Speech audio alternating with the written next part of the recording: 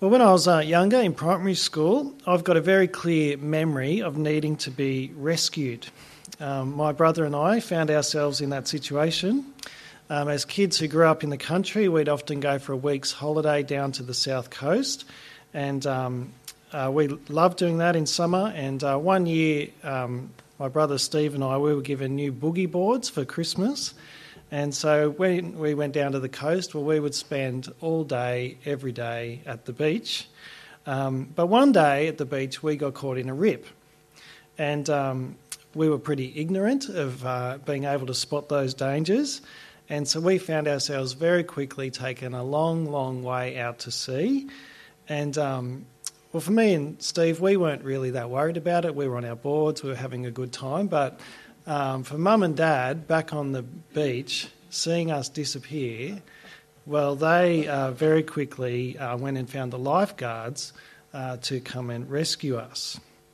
I wonder if you've ever been in that kind of a situation where you needed to be rescued, when you were in danger and you needed someone else to come and to help.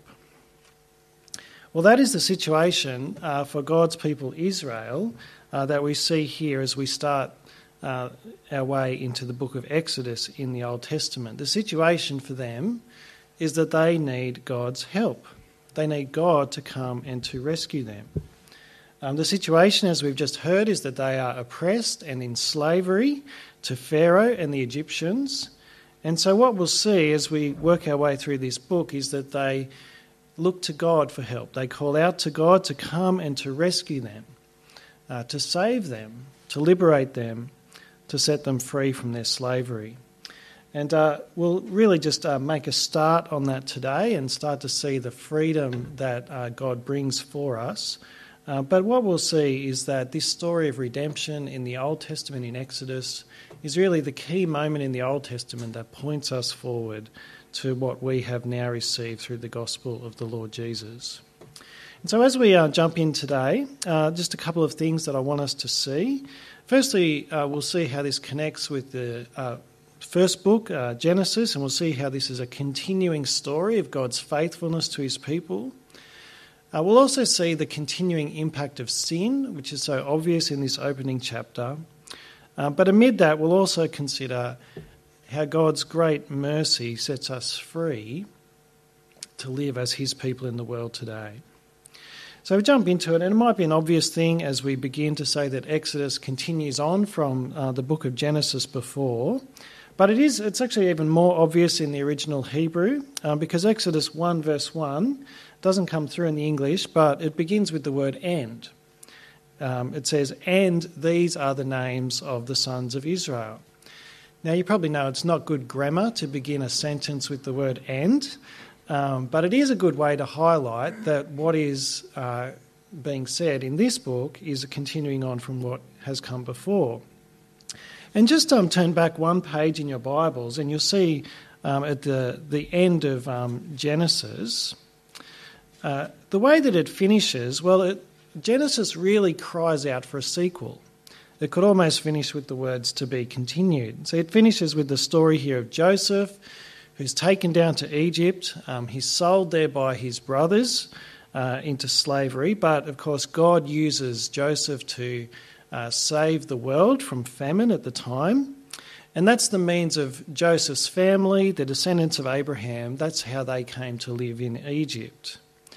And even though it finishes there by telling us of Joseph's death, well, you see he dies with this hope. In verse 24 of Genesis 50, it says, "Then Joseph said to his brothers, 'I'm about to die, but God will surely come to your aid and take you up out of this land to the land he promised on oath to Abraham, Isaac, and Jacob.' And Joseph made the Israelites swear an oath and said, 'God will surely come to your aid, and then you must carry my bones up from this place.'" And so then we start into the book of Exodus with this expectation that God is not going to leave his people in slavery. He's going to come to their aid. And certainly that's what we see then in the opening verses of Exodus, God fulfilling the promises that he had made to his people. Firstly, the promises that he made to Abraham. And just to recap what those promises are, because those promises that God made to Abraham are really so critical for the whole story of the Bible. In Genesis 12 and then 15 and 17, those promises are repeated. The way that I was taught to remember those promises to Abraham was the acronym LOB. I don't know if you've heard that one, but land, offspring, and blessing. God would bring them into a good land, the promised land. He would give Abraham and Sarah much offspring, many descendants, greater than the sand on the seashore, and blessing. Not only would they be blessed, but they would be the means of God blessing all of the nations. And in Genesis 15, after Abraham was for the second time told those promises, God spoke this to him. Really key verse as we come into Exodus. It says, "Then the Lord said to him, know for certain that for 400 years your descendants will be strangers in a country not their own, and that they will be enslaved and mistreated there. But I will punish the nation they serve as slaves, and afterward they will come out with great possessions." So that's what God said to Abraham many years earlier, and really that becomes the plot line for the book of Exodus. That's exactly what we're going to see unfold. And so the first chapter of Exodus tells us then about the sons of Israel, those who went down to live in Egypt at the time of the famine. There was verse 5 there in chapter 1 tells us there were 70 of them in all. But then, of course, that generation dies. Joseph and his brothers die in Egypt, and other generations pass as well. But that's what God said, that for 400 years they would be strangers in a country not their own. But in that country, even in slavery, well, we see how God is keeping his promises. So verse 7 says, "But the Israelites were exceedingly fruitful and multiplied greatly. They increased in numbers and became so numerous that the land was filled with them." So that's the O, isn't it? Offspring. And I think the big thing that we should see here as we come into Exodus, even though God's people are there in slavery, is that God is still keeping his promises. He is faithful to this promise here to multiply his people.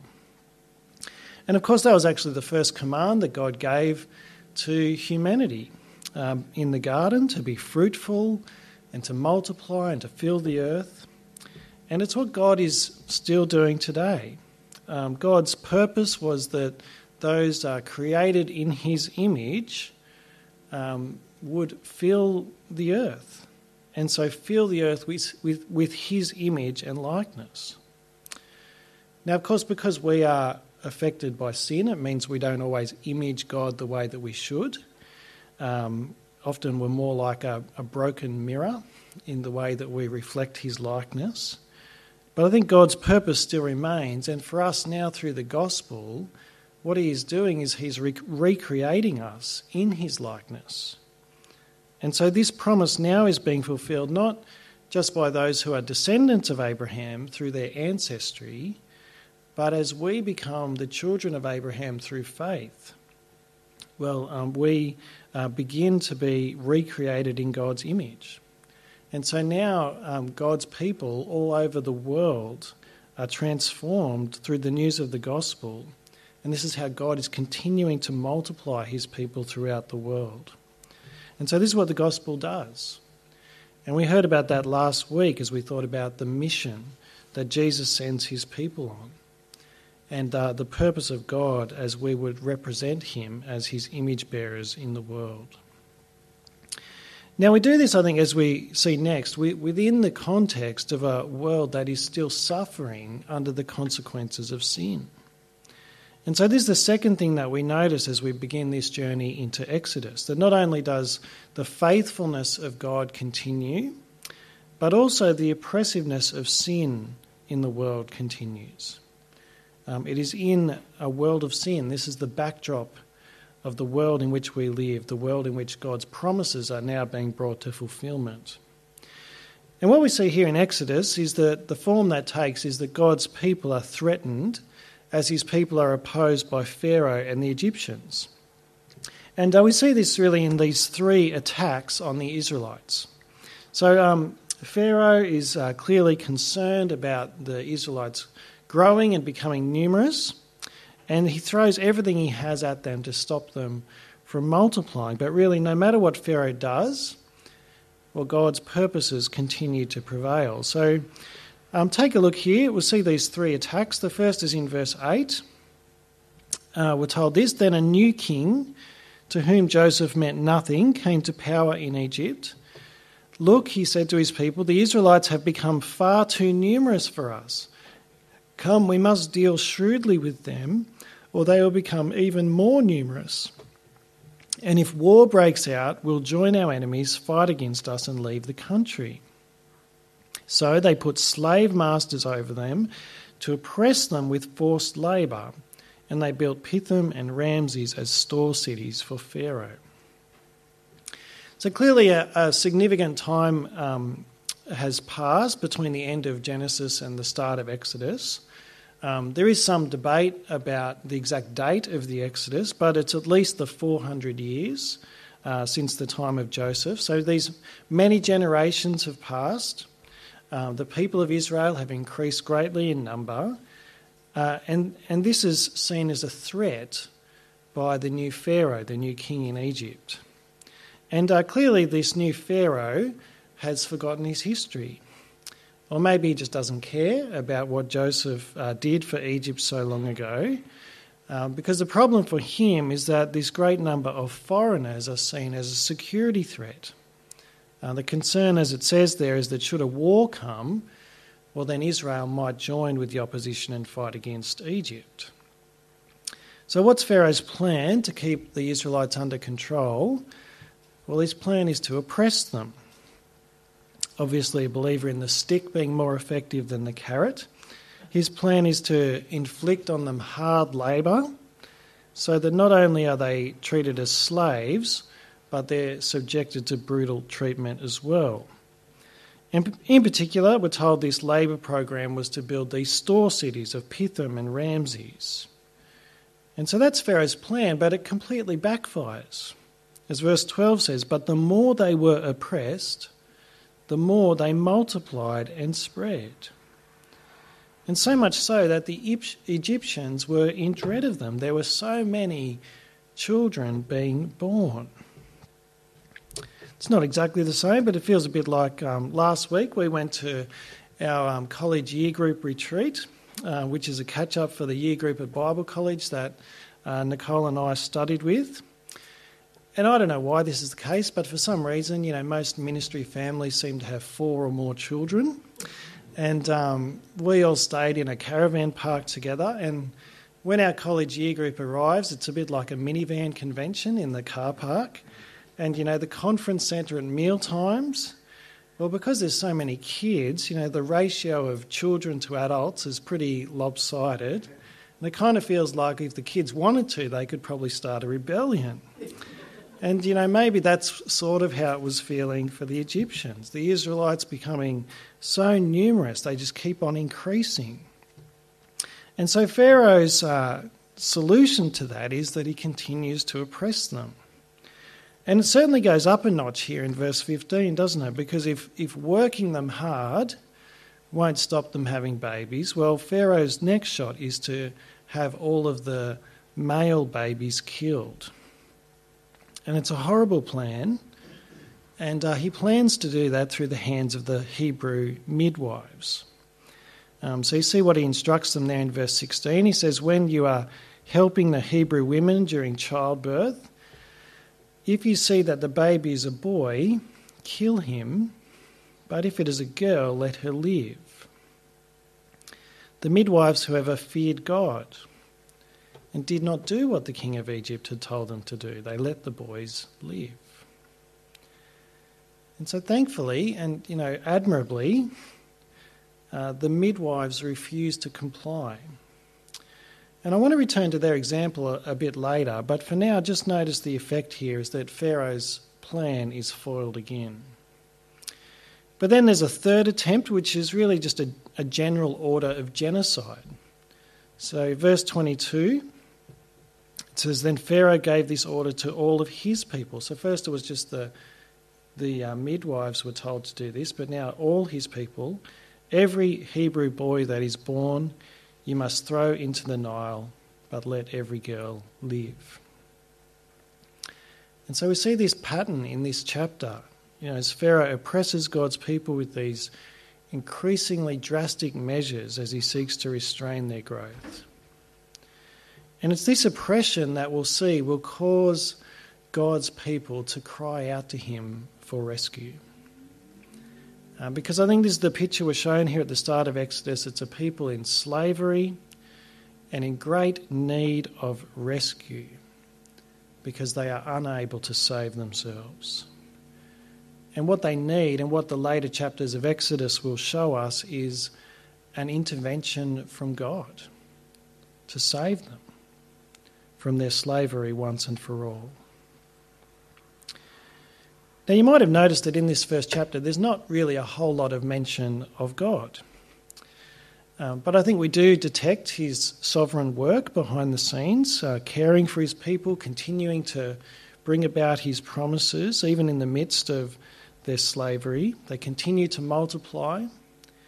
And ironically, as we'll see next week, the boy Moses, who is one of those sons thrown into the river, well, he will become the means through which God uses to save the Israelites from their slavery.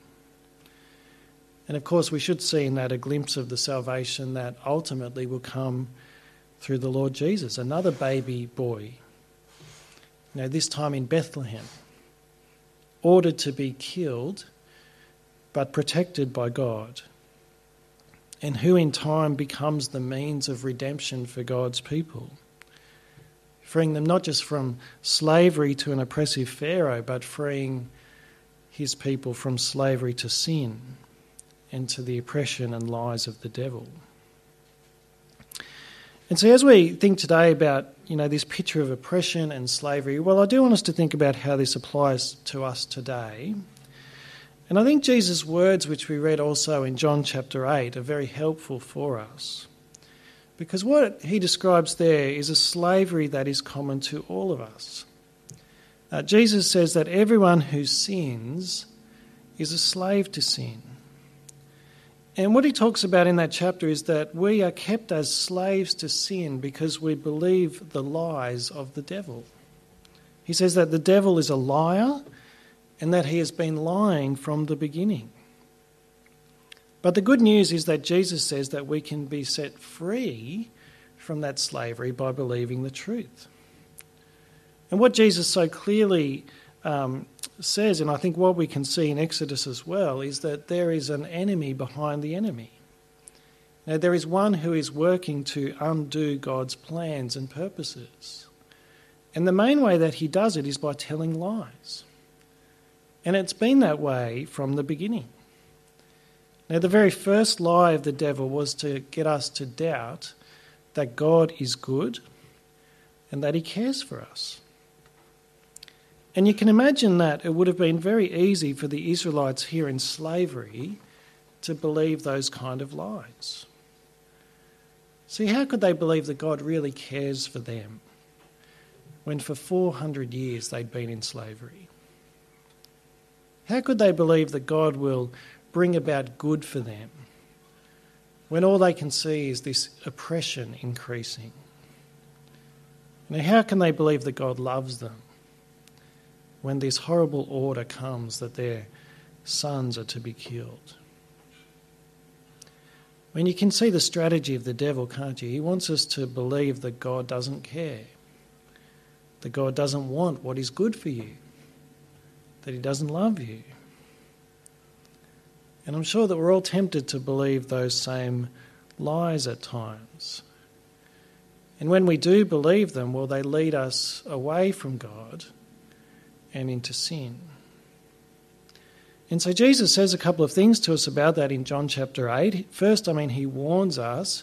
he says that we need to be aware of the devil's lies, that we need to know that this is his strategy to oppress and to keep people in slavery. But second, Jesus also wants us to know that the truth will set you free.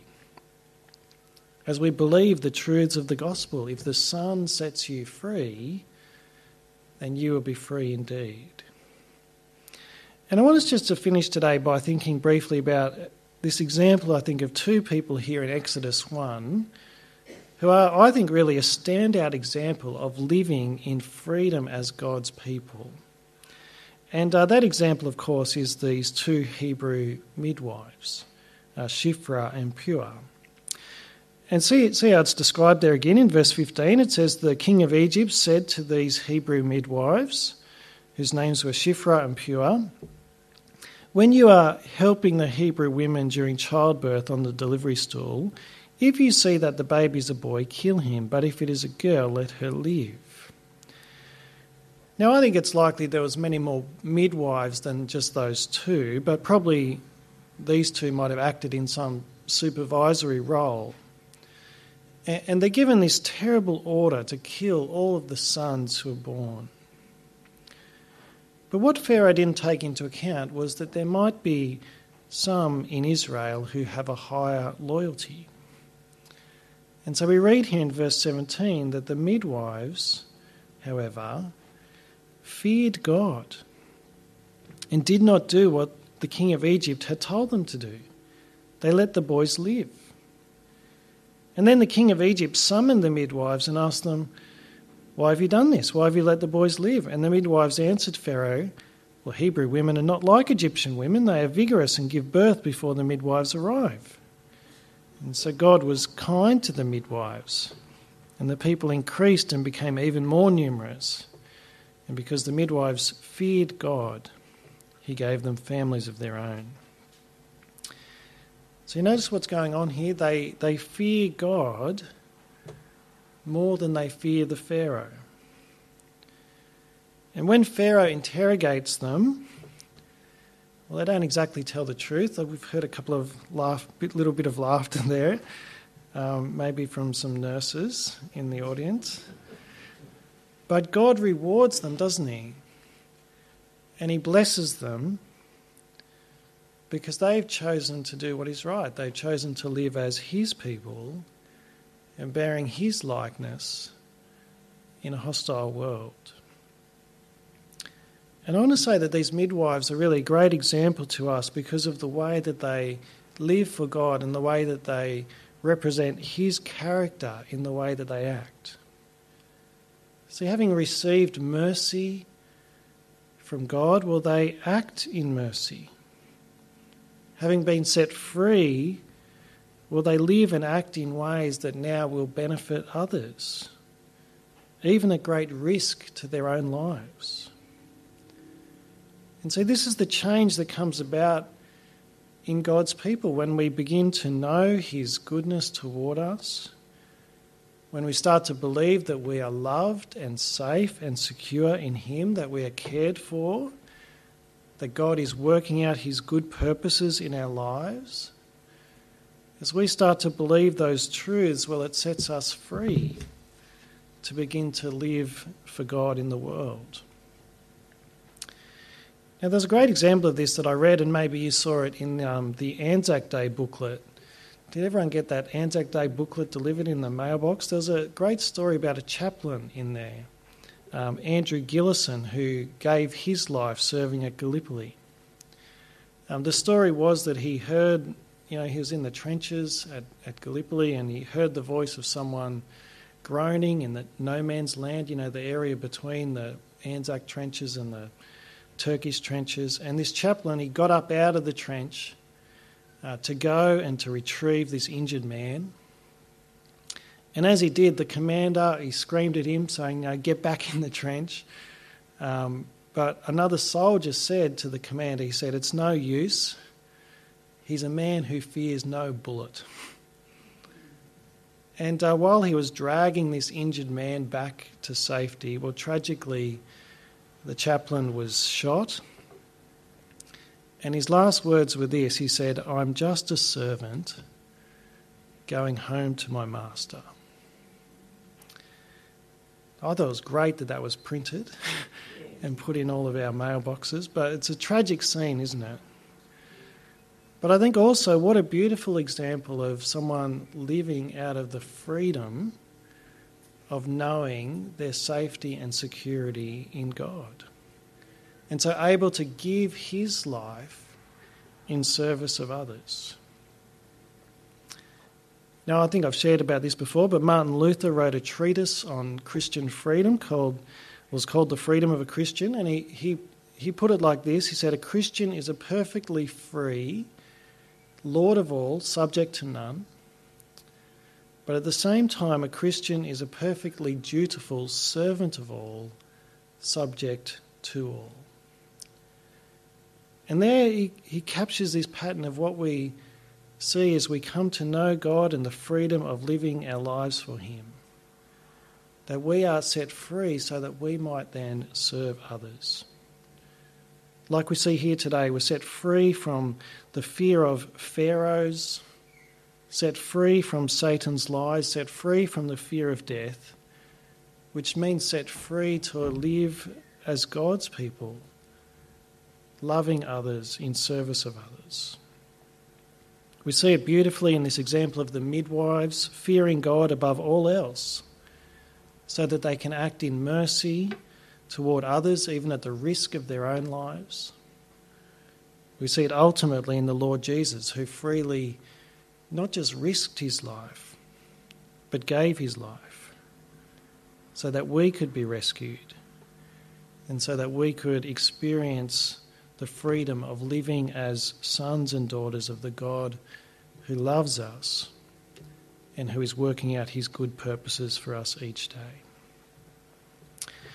So friends, knowing that rescue and that we have been set free, well, may we this week live in that freedom of knowing and serving the God who has poured out his mercy on us. Let me pray that God would help us to do that.